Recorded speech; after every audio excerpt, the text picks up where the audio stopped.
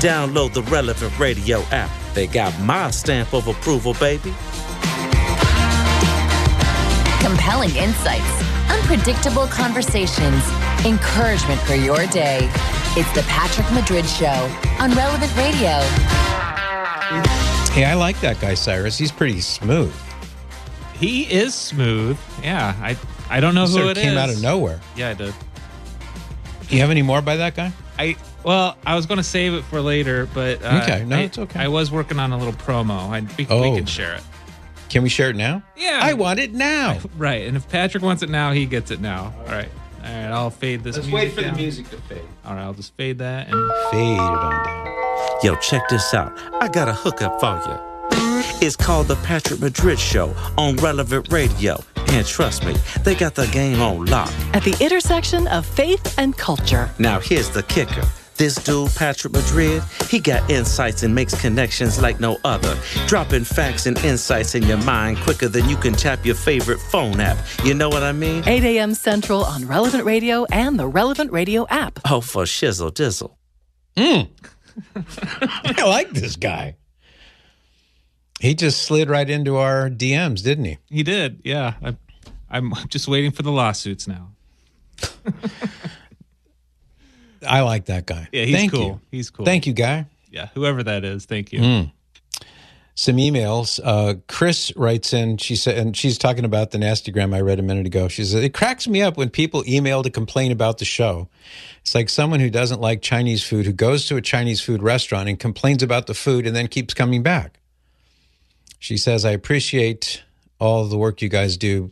I appreciate all the work you do. Please keep up the great work. God's work. Well, thank you for that, Chris. Appreciate that. Did you sent me the funniest video I've seen in a while, and it's this guy who calls two separate Chinese restaurants. Oh, yeah. Don't play it. Do not play it. Don't play it. I don't think there's any bad words in it. But no, there's no bad words, but, somebody somewhere will get uptight. I cried. I laughed so hard at that little bit that I was crying. It was so funny. Thank you for that.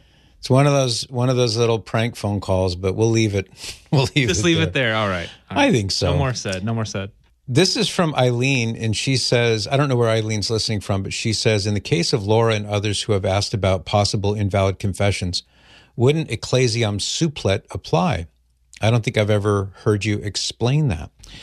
Okay, ecclesia supplet, it's a Latin phrase. It means that the church will provide, or the church provides. And it is a, how would we describe it? It's a way of explaining that under some circumstances that the church supplies what is lacking. And sometimes it comes up in the context of, like, what about the sacrament of baptism? What about the sacrament of confession? Won't the church supply in the case of a defective celebration of the sacrament? So I will share with you what Kathy Caridi, a canon lawyer, had to say on this topic, because she answers it, I think, very succinctly.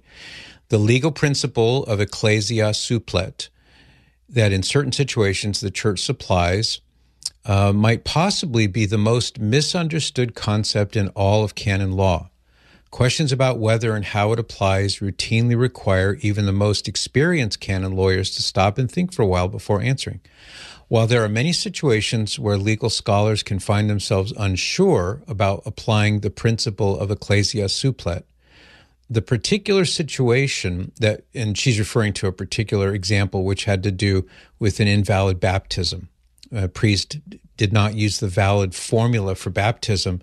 So the person writing the letter said, wouldn't ecclesia supplet, wouldn't that be sufficient for this? And that's in essence what you're asking me about here, Eileen, but in the case of confession. So she says this is not something that's related to ecclesia supplet. Here's what the term means, she says. The Latin phrase ecclesia supplet, or the church supplies, is found in Canon 144, subsection 1. And here's the wording. In factual or legal common error and in positive and probable doubt of law or of fact, the church supplies executive power of governance for both the external and the internal forum. Now, try to explain that to somebody. So she says, if you love legalese, this is the canon, you've won the jackpot. Fortunately, this law has been with us for generations, so scholars established long ago what the various components of this canon actually mean. Here's what it actually means. First of all, the canon states that the concept of ecclesia supplet is applicable in two cases. One, common error, whether an error of fact or an error of law, or probable doubt of fact or doubt of law. Common error does not equate to ignorance of what the law says and how the church functions. Let's pretend, by way of example, that a family contacts the parish because of an elderly relative dying, and a permanent deacon arrives to administer the sacrament of the anointing of the sick. Everyone knows that he is a deacon, so there is no error there, but let's say that the family does not understand that only an ordained priest can validly celebrate this sacrament. Does this therefore constitute common error? Her answer is not at all, because there are literally millions of people all around the world who could tell them immediately that a deacon has no ability to administer this sacrament. And it goes on from there. Thus, if a deacon, she says, attempted to celebrate the sacrament of anointing of the sick, it would be invalid, and Canon 144.1 would not apply. In other words, the idea of ecclesia supplet, it has no bearing on this.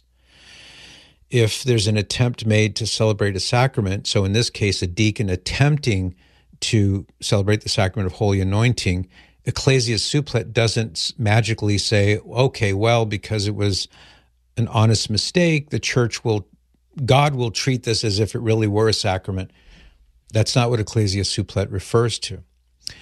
And she gives other examples of this, but the case here, the examples that are given here are parallel to the question that you're asking, Eileen, about the issue of confession, and it doesn't apply to that.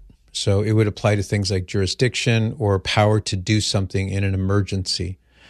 Let's say, for example, that there is a terrible, devastating war, and the few who survive find themselves in a predicament where there's no way to communicate with, let's say, the Pope in Rome. There's no way to communicate with the rest of the church elsewhere. And a bishop decides that under these dire circumstances, he needs to ordain men to the priesthood, or more importantly, he needs to consecrate some priests as bishops in order to carry on the ministry of the church. Well, under certain dire and unusual circumstances, ecclesia supplet. In other words, the church supplies for him the authority and jurisdiction that he would otherwise need to get from the Pope, and permission is what I'm referring to here. He would be in a position to be able to take that extraordinary step by himself without permission, because he can't get permission, because he's prevented from receiving that authorization. So ecclesia supplet, that would be an example of what this refers to. And I'm glad you raised that issue, because I have heard this before where people think, it's no big deal. The deacon didn't baptize the baby with the valid formula. It's no big deal. Ecclesia supplet, that's not what it means. And it doesn't refer to the sacraments in that sense. Thank you for that email. Also, moving along quickly here, and Angelica says, in response to the lady who called in earlier, she says,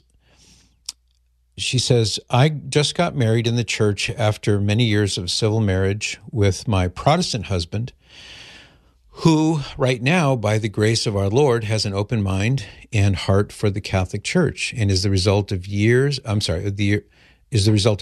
tears, prayers, and spiritual battles.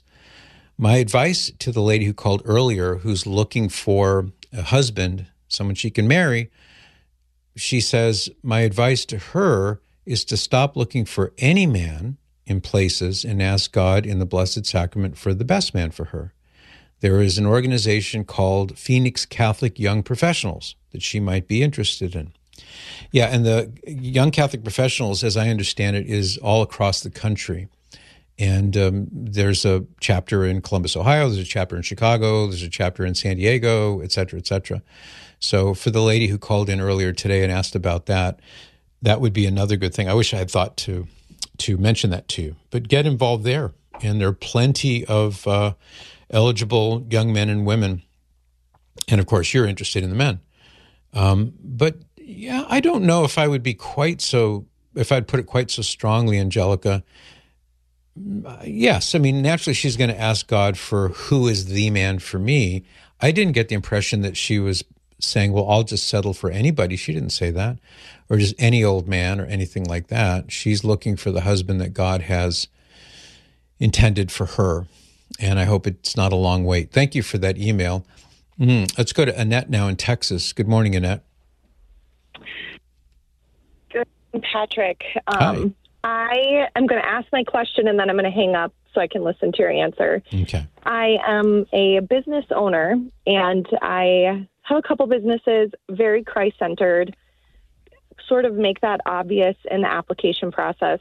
Mm-hmm. We've recently had a transgender 17-year-old apply to work at one of these businesses, and I'm wondering your thoughts on that. I employ other young Christians, and older, and I'm just trying to navigate the best way to do this, to plant a seed, or is this going to stir up trouble or confusion, or, I'm just stuck. So I'm looking for your thoughts. I have a few questions that might help me give a more thoughtful response. One is, with the position is it a woman or a man? It's a young girl. Okay. Who presents herself as a male? Yeah. Okay. Yep. Okay, so and how old is she? She's a teenager, a young adult? 17. Okay. Young, 17. Then the other question I have is, what capacity would she be working in at your company? Would she be dealing with the public? Would she be working in a cubicle, or what would she be doing? In a kitchen. Okay. A cook. Yeah, so my reaction now, without knowing anything beyond this, my reaction would be to show the love of Jesus. If she's qualified in whatever ways you would require somebody to be qualified. I mean, at that level, what qualifications would you have? But if she met the basic expectations and she wanted to work and she was available and there was nothing like egregiously problematic, like a Hail Satan tattoo on her forehead or, something like that, then I would say, I don't see any reason not to hire her. Now, naturally, that will... Okay, go ahead, Annette. Quick question. So now pronouns are also a thing, and she goes that's where I was him. headed. That's where I was headed. So that's where I feel like we're feeling very stuck of like, are we going to be compromising? Yeah, listening. I'm listening. Sure. So I anticipated that would be the next question. So my thought would be, if I were in your situation, I would say we would welcome you to work here and hope you enjoy it. We have a few policies, and one is that we don't play the pronoun game. Now, you may not want to use those terms, but we don't follow or enforce the mindset of using preferred pronouns. We use pronouns based upon their visible sex, male or female.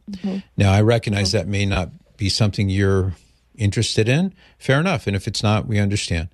If you're okay working within the company policies, that's what you can expect. It doesn't mean we don't respect you, but we don't follow that norm in this business. And just be very upfront, matter of fact, non-judgmental.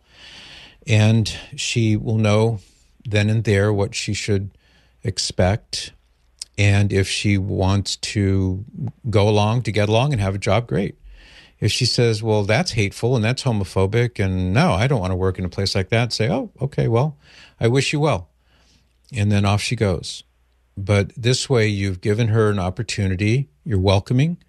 You're treating her as an equal to anyone else who might be applying for the job. In other words, you're sort of looking at this and not seeing the transgender thing. It's just you see her as a person. She exists. This is her own desire to work a job. And that's what really matters here. Ideology, leave that at the door.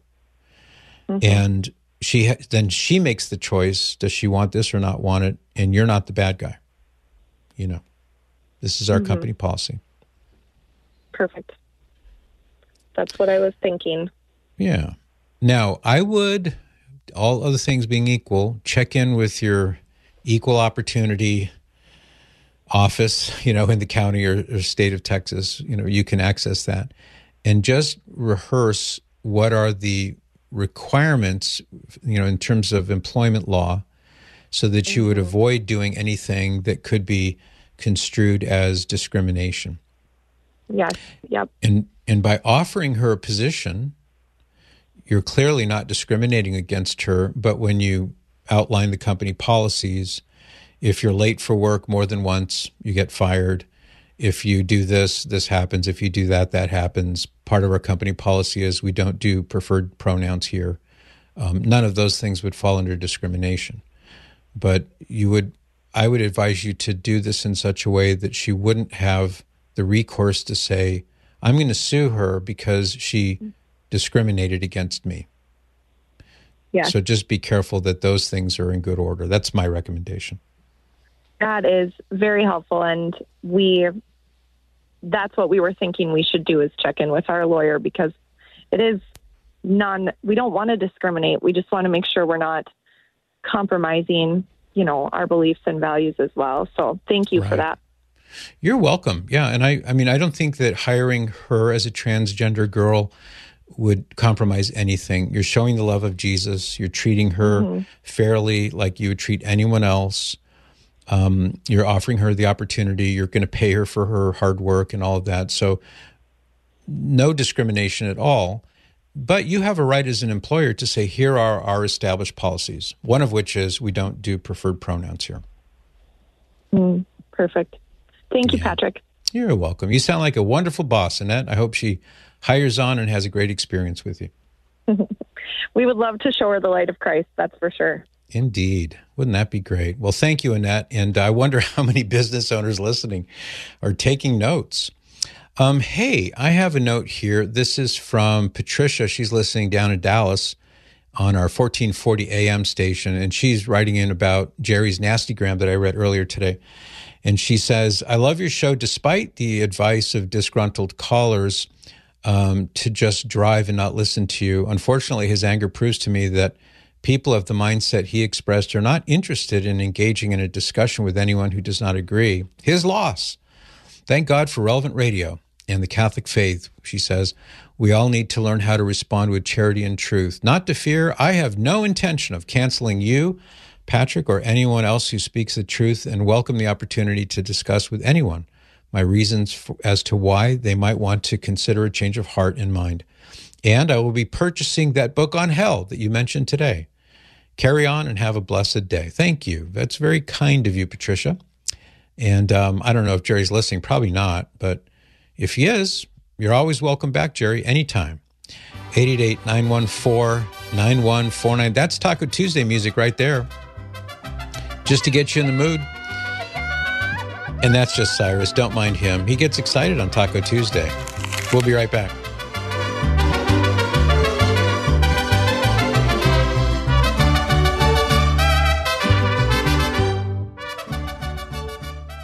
Join Father Rocky this September for a pilgrimage to Poland and Prague. You'll visit the lands of St. John Paul the Great, St. Faustina, Our Lady of Czestochowa, and the Infant Child of Prague. Seats are limited. Information at relevantradio.com/Poland. That's relevantradio.com/Poland. Keeping it relevant. It's the Patrick Madrid Show on Relevant Radio. Join the conversation at 888-914-9149. That's 888-914-9149. Patrick Madrid is on Coast to Coast on Relevant Radio. Say it again, Cyrus. We do it in Mexico all the time. Do your Taco Tuesday thing. That's right. I live for that. You'll like this, Cyrus. This comes in from Lenore.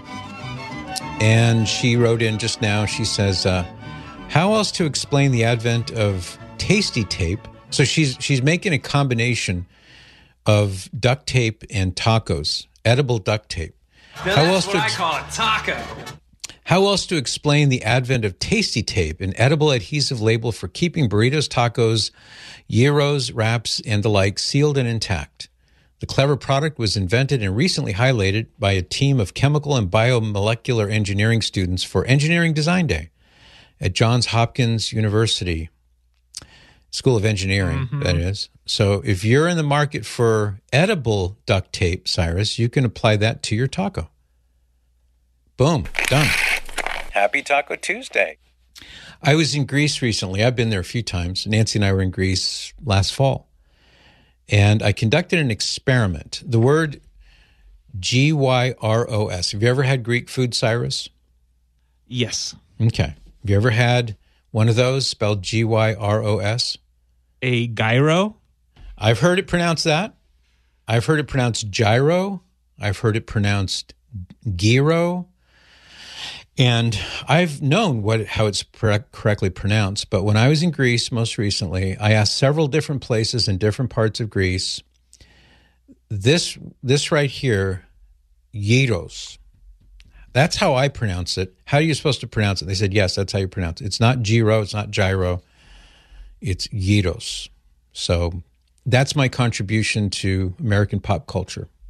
That's the correct. Oh, by the way, as long as I'm at it, have you ever been in an Italian restaurant and you order bruschetta and the waitress will correct you gently and say, okay, and order a bruschetta. It's not bruschetta. Take note of this, Cyrus. It's not bruschetta. It's bruschetta. And the way it's spelled in Italian, that CH is pronounced like a K. May I say to you? Fascinating. So if you want to be the envy of all your friends, when you go to an Italian restaurant, now trust me on this, look it up. Trust me. It's not bruschetta, it's bruschetta. And you say it that way, people are going to say like, wow. He's really cosmopolitan. And knowing is half the battle. Okay. This is getting dangerous for our democracy. Let's go to Norm in Rehoboth, Massachusetts. Norm, welcome. Good morning. Good morning. And it is bruschetta. You're right. My wife makes it all the time. Oh, it's so good. Yes. Oh, it's so good. So good. So anyway, I'm calling about some of the conversations you've been having with women who have problems with maybe gay marriages and things like that. Mm-hmm. You know, there's a verse in Scripture, I'm sure you're very aware of it because I mentioned it to the check-in guy, about 1 Corinthians chapter 5, okay, about immorality that's happening within the church. And at the end of the verse, says in verse 12, it says, for what do I have to do with judging outsiders? Do you not judge those who are within the church, but those who are outside, God judges? I think a problem today is we always look at those who are living in that lifestyle and we want to talk to them and this and that. And it may be a point of soul winning, I guess, but we need to worry about what's inside the church as far as, and it says in 1 Peter, let judgment begin in the household of God. We've got enough problems in our churches today. We need to look interior first before we start going exterior. And we don't even have to go outside. Just be loving and kind and deal with things like that. So I'd like to read the passage. You're making a really good point, Norm. I'd like to read the passage just for people to know what you're referring to. So I'll begin in verse 9. I wrote to you in my letter not to associate with immoral men, not at all meaning the immoral of this world or the greedy and robbers or idolaters, since then you would need to go out of the world. But rather I wrote to you not to associate with anyone who bears the name of brother, referring to a fellow Christian, if he is guilty of immorality or greed or is an idolater, reviler, drunkard, or robber, not even to eat with such a one. For what have I to do with judging outsiders? Is it not those inside the church whom you are to judge? God judges those outside. Drive out the wicked person from among you. This is a difficult biblical precept, especially for modern ears, Norm. I'm sure you'd agree with me. Most people nowadays, when they read that, they say, what? That's harsh. But it's biblical and it's true. And as you say, so here's how I react to what you're saying, because I agree with you. When I see, the gay couple on the TV program or in a movie, or they're, this couple, man and woman, fall in love, and the first thing they do is, what? I look at that and I say, okay, that's emblematic of the world. That's problematic. And, I try to avoid movies that would have things like that if I can. But it's not my job to go fix them. When I see celebrities on TV who are reveling in their debauchery, I feel bad for them. I can say a prayer for them, but it's not my place to go fix them. But to the extent that in the church, which is what I'm hearing you saying, that's where we have some standing to remonstrate with a brother or sister who's having a problem like that, not with the world. That's my take. What is your take on that? Yeah, I feel the same way. You know what I mean?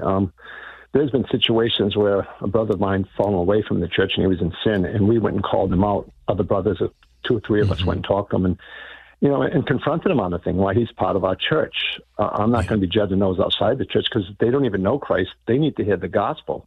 Mm-hmm. A very interesting thing happened at my church, and I go to a Bible teaching church. I'm no longer the Catholic church. I do too, by the way. I go to a Bible teaching church called the Catholic I know, Church. I didn't mean it that way. I'm sorry. No, it's okay. But, my brother-in-law who was gay, I've given him the gospel many times talking about it. He passed away about 50. He's around 50 years old. And so I spoke to my church. Is it possible to do a little service for him? Is that possible? Well, they talked about it. And they talked to my wife because I was her brother, and she said she wanted a message on God's love. I was surprised that they said okay. And people from the Cape came down from P-Town. They were dressed in drag outfits, whatever. They heard the gospel loud and clear. How did they react to it? Didn't say much. Didn't hear them say much, and there were relatives who came, who heard the gospel and everything else. So I was blown away. I was really blown away that they opened the door to let them come in and hear the gospel. He taught about love because that's what my wife wanted, and she picked a few of the songs that went on. And, it was strange. You think, should that be accepted? Was that wrong? I say, is that wrong? Well, people got to come in and hear the love of Christ and also about repentance and everything else. So let's hope that some of them were moved by what they heard. Well, that's what I was hoping also. You know what I mean? Some of my wife's relatives, I had a conversation with him the other night over here, and he just doesn't want to believe in anything. The Bible is written by men. I asked him, well, what book isn't written by man? What book isn't? You read a lot. Right. They're all written by men. But these men were inspired. They were eyewitnesses of the resurrection of Christ, I told him. Yeah. So he's thinking, but he was at that reception too, so I'm just hoping it touches people. But this verse has always reminded me, judge those within the church. You got a brother who's in sin, call him to repent. And I think today, some of the biggest things we lack is what is true repentance. And I think it's lacked a lot, especially in the Protestant church. I see it. They don't realize that the Holy Spirit's job is to convict us of sin. And well, I wouldn't say that's his job, because it's not like he's assigned to duty. But that is part of what the Lord, the giver of life, the Holy Spirit does. That's for sure. But I know what you're saying, Norm. And these are biblical principles that we would all do well to ponder, because it's easy to just go along with the attitudes of the world and to just assume that, it's better to be nice than to be truthful. No. Sometimes it's not right to be nice. It's right. Or put it this way, Norm, some people will interpret your love in speaking the truth for not being nice. And nice is not a priority when it comes to getting to heaven. Truth is. That's right. Well, thank you again, Norm. I always enjoy talking with you. Yeah. God bless you, Patrick. You too. And don't forget, Norm, we've left a light on for you here in the Catholic Church. The door is always open, and you will always be warmly welcomed home. Please, God. Let's go now to Martha in Houston. Good morning, Martha. Good morning, Patrick. Thank you so much for taking my call. I really appreciate it. I enjoyed very much, your talk show, and I have so many questions. That there's one thing right now that I just have, a curiosity. Okay. I was in a Bible study a couple days ago, and I was, in my parish, and of course, the lady next to me, I asked her, I invited her, hey, are you going to be part of the Eucharistic revival, that is coming up, in our church, and have you sign up for the group sessions?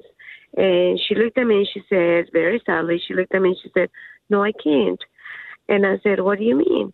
And she said, I'm not allowed. And so the allowed word, it kind of brought me. Who told her that? And that's my question. And so I said, do you have problem with transportation? I mean, I can make a route to pick you up, or, I can go ahead and get some notes and bring it out to you. And so she said, no, I am not married to the church, and I'm married to a Protestant. So it really touched me personally, and that's where, my question is going into it. Yeah. Because it's like, okay, so I've been waiting for the past 33 years to get an annulment from a... You say you have been or she has been? I have been. This is, okay. Her answer, was like, okay, this is something, that is now... So it got you to thinking about your own situation then, right? Exactly. All right. Let me shed a little light on this for you, okay? Your friend, the lady you're talking with about this, she is warmly invited to attend the Eucharistic Congress. Regardless of her marital situation, she is invited to draw near to Jesus. And you, even though, you only told me 5 seconds worth, but do I have it right that you're married in what would be objectively an invalid marriage? Was there a prior marriage before this one? I married into the church with my prior husband, which has been 33 years ago. Okay. And he has been completely denying to give me the annulment. I've been trying for... Are you remarried now to another man? I remarried after 5 years of, getting divorced. Okay. I remarried to another person, which is a Catholic. He's in the faith. Okay, but you're married civilly in the eyes of the law, but not in the eyes of God and the church, right? That is correct. Okay. And so let me just interject here. So you are not in any way prohibited from attending the Eucharistic Congress. You are welcomed and encouraged to go. Draw closer to Jesus. Now, there are some things that, of course, if you're not, and you are not in a position where you can receive the Holy Eucharist, that was my next question to you. Okay, so I am anticipating that might be. So, no, you're not properly disposed to receive the Holy Eucharist, but even that can be rectified. I can explain to you in a minute how to do that. But you can go. You can go. You can be at the Mass. You can participate in every way, draw close to Jesus, and yet you can't receive Jesus in Holy Communion. But let's talk about that for a minute. How can you fix that problem? Well, the first thing to do would be talk to your parish priest and ask him to help you initiate the process of an inquiry into your first marriage. Is it possible that first marriage was valid? Is it possible it was null? Now, hopefully, the ideal situation would be that you would reconcile with your husband, your first husband. Is that a possibility? Any chance of the two of you reconciling? No. Okay, so these are matters for you to talk to them about. But you mentioned that your first husband will not cooperate with that process, right? So it sounds like maybe It's already been attempted and he won't cooperate. Well, that, of course, complicates things, but that doesn't mean that the church can't still render a decision on that marriage if one spouse won't cooperate. That sometimes happens, sometimes out of anger. So that road is not closed to you, but you would need to confer with your pastor or someone in the diocese to find out how to proceed, to find out officially from the church, are you free to get married in the case of nullity in the first marriage, or are you still validly married to your husband? In which case, you would need to leave the man that you're with. And I know that would be incredibly difficult, but if you're married to the first husband, then you can't be married to this man. So that would be my first suggestion. Push this point, push it, and find out, get a definitive answer, even if your first husband isn't cooperating. The answer may be, yes, you're still validly married, or it could be that the marriage was null. We'll see what happens. In the meantime, though, you can go to confession, make a good sacramental confession of all your mortal sins since the last time you went, including this second marriage that's objectively sinful. Confess all of those things, and you make a decision. Of course, your husband would have to participate in this decision, but you would make a decision to live as brother and sister. Done. Okay. So if you and the man you're with now are no longer doing what married people do, and you're living, okay, it's done. Great. So you go to make a good sacramental confession, and you have the intention to do what God wants you to do. You're going to obey the church. What does the church determine in this first marriage? You're going to obey the church. You're going to obey the Lord out of love. You would be in a position to receive the Holy Eucharist. Oh my God, I got the annulment already. The only thing that I need is just to get that stupid annulment from my ex-husband. Tell me again, the church did declare that first marriage was null? Is that right? No, he's been going through the first time that he went, through, they came back saying, that my ex-husband was not cooperating. Okay. So they just pushed it aside. That was, that was like approximately 30 years ago. And so because our marriage lasted only 3 years, it was really abusive. I would recommend, forgive my interruption, I have to take a break, Martha. I would recommend if they shelved it, so to speak, I would reactivate the inquiry. Talk to your pastor. Yes. Okay. Have they reinitiated the process? Yes. Okay, and I'm good. I'm already, all the process that you've been telling me, I had done it. We've been, I've been married to my new husband for the past 28 years. Okay. And we've been living together as a brother and sister for the past 20 years. Wow. Waiting for that annulment. So here's what you can do, Martha. And we are very faithful to our church. I'm so happy to hear that. I was about to be a nun, and that was my first problem.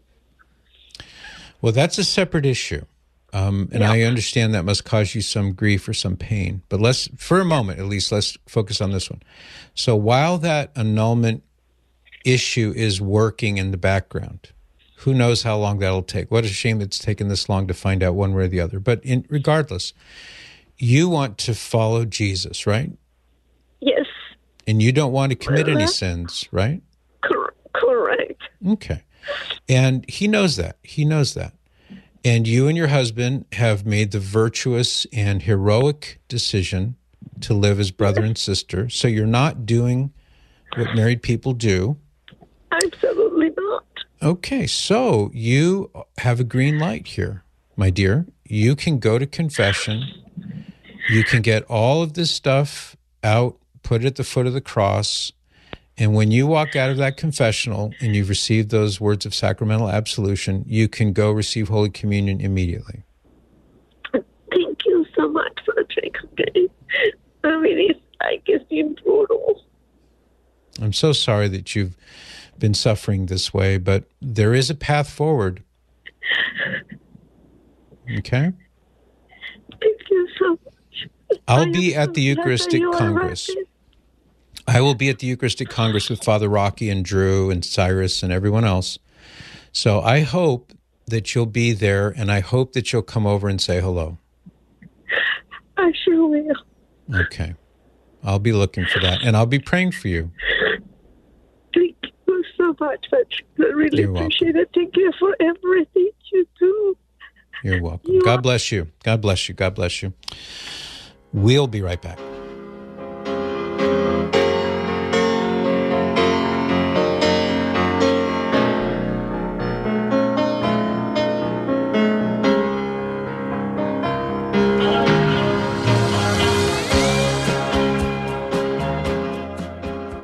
This hour is supported by Notre Dame Federal Credit Union. Join the nation's largest Catholic-oriented credit union and receive $200 when you add a direct deposit. Learn more at NotreDameFCU.com/join. That's NotreDameFCU.com/join. Can I get a beef taco, please? We don't do that here, sir. Can I offer you our vegan, gluten-free broccoli tacos with cashew cheese? Real-life solutions you can believe in. This is the Patrick Madrid Show on Relevant Radio. Just waiting to see if there's more.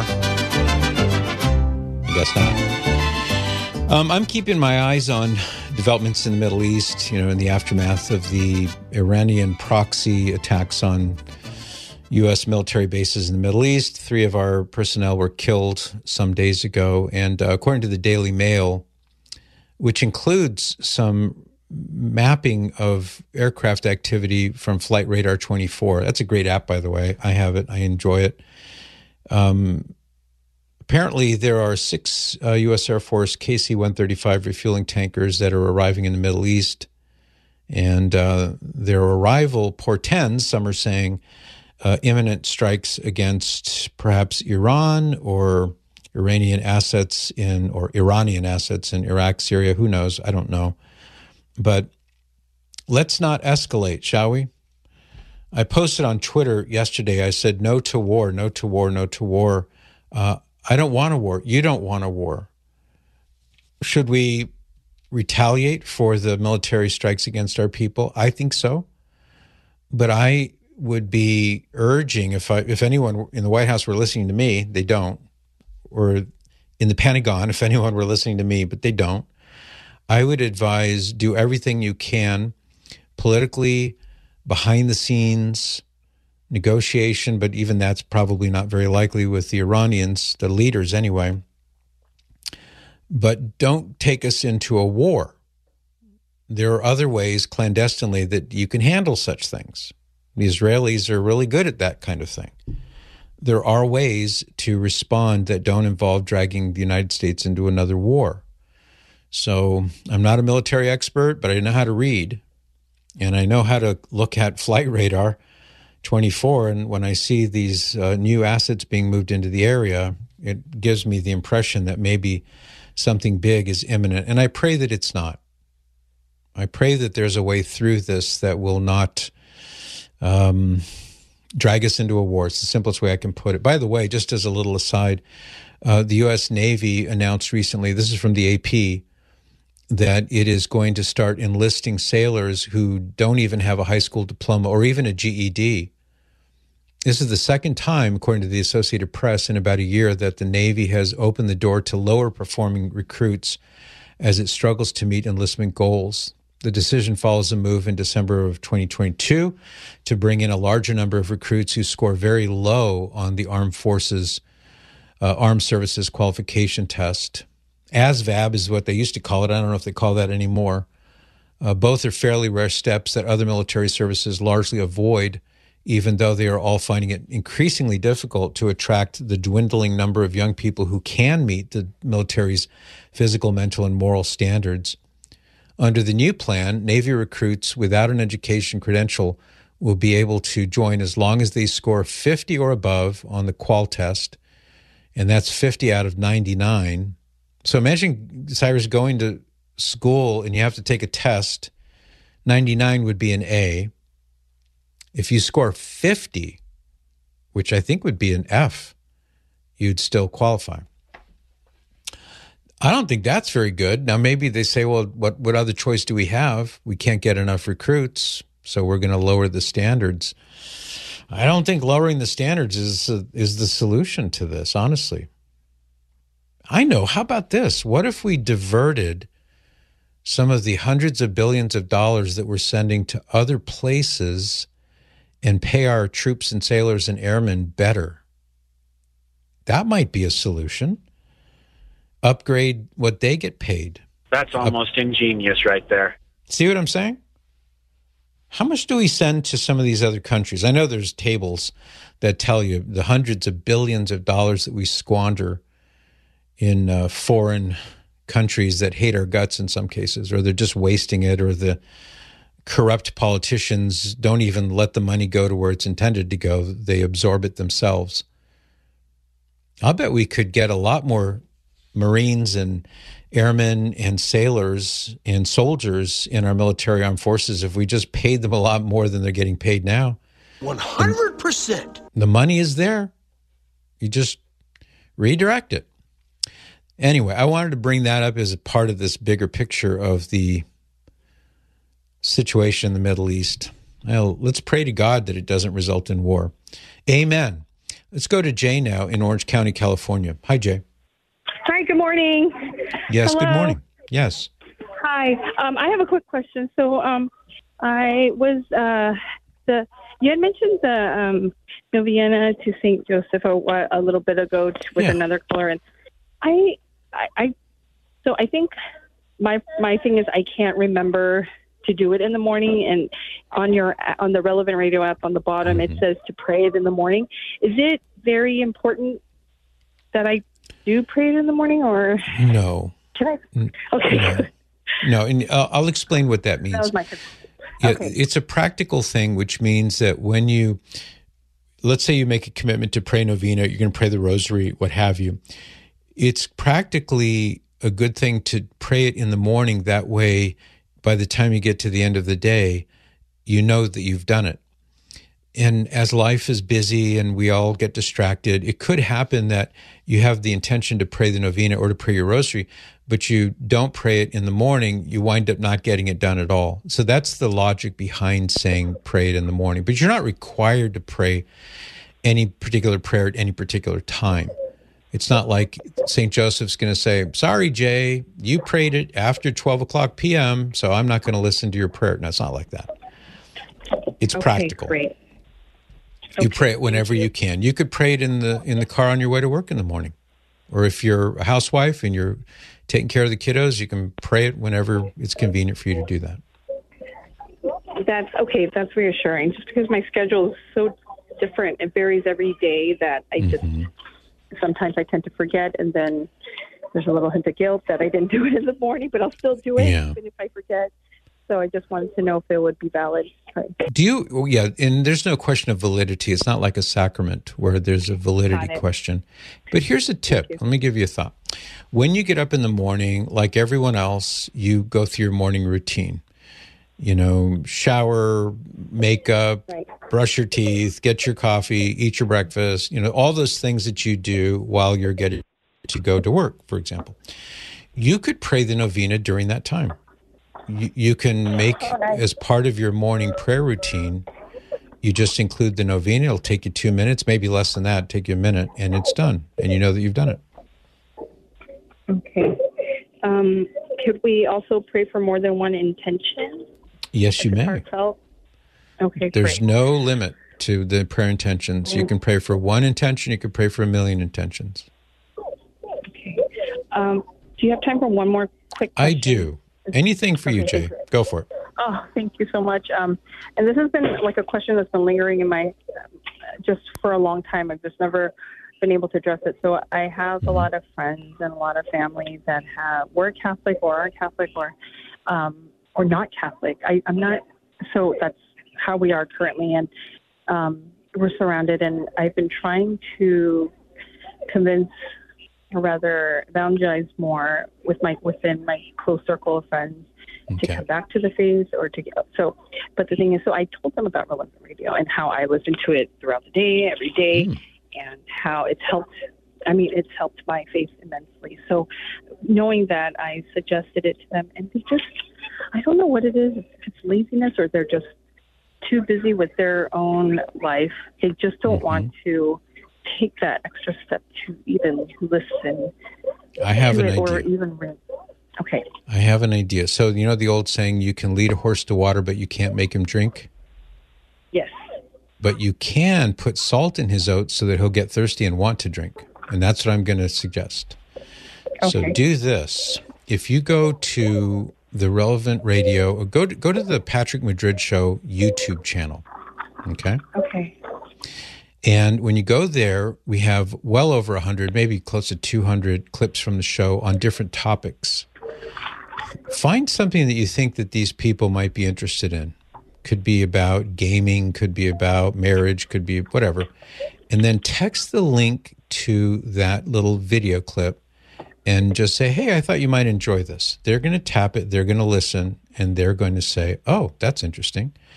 And then periodically, you just text them links to the show. We have all kinds of social media clips at relevantradio.com/Patrick. So you could just send them these things. Chances are they're looking at their phones anyway, and they'll listen, and we'll get them hooked that way. Okay, thank you so much for that. That's a good idea. I haven't even thought of that, so we'll try that. Sounds like your kids need your attention right now, don't they? Oh yes, it's a never ending, but we're blessed, so we're very happy. You are. Thank you. Well, God bless you, Jay. Good chatting. Hey, Marie in Missouri. I only have a moment, but what I have is yours. Welcome. Okay. Hi. So my brother was recently engaged, and my family is Catholic, so him included, and his fiance is not.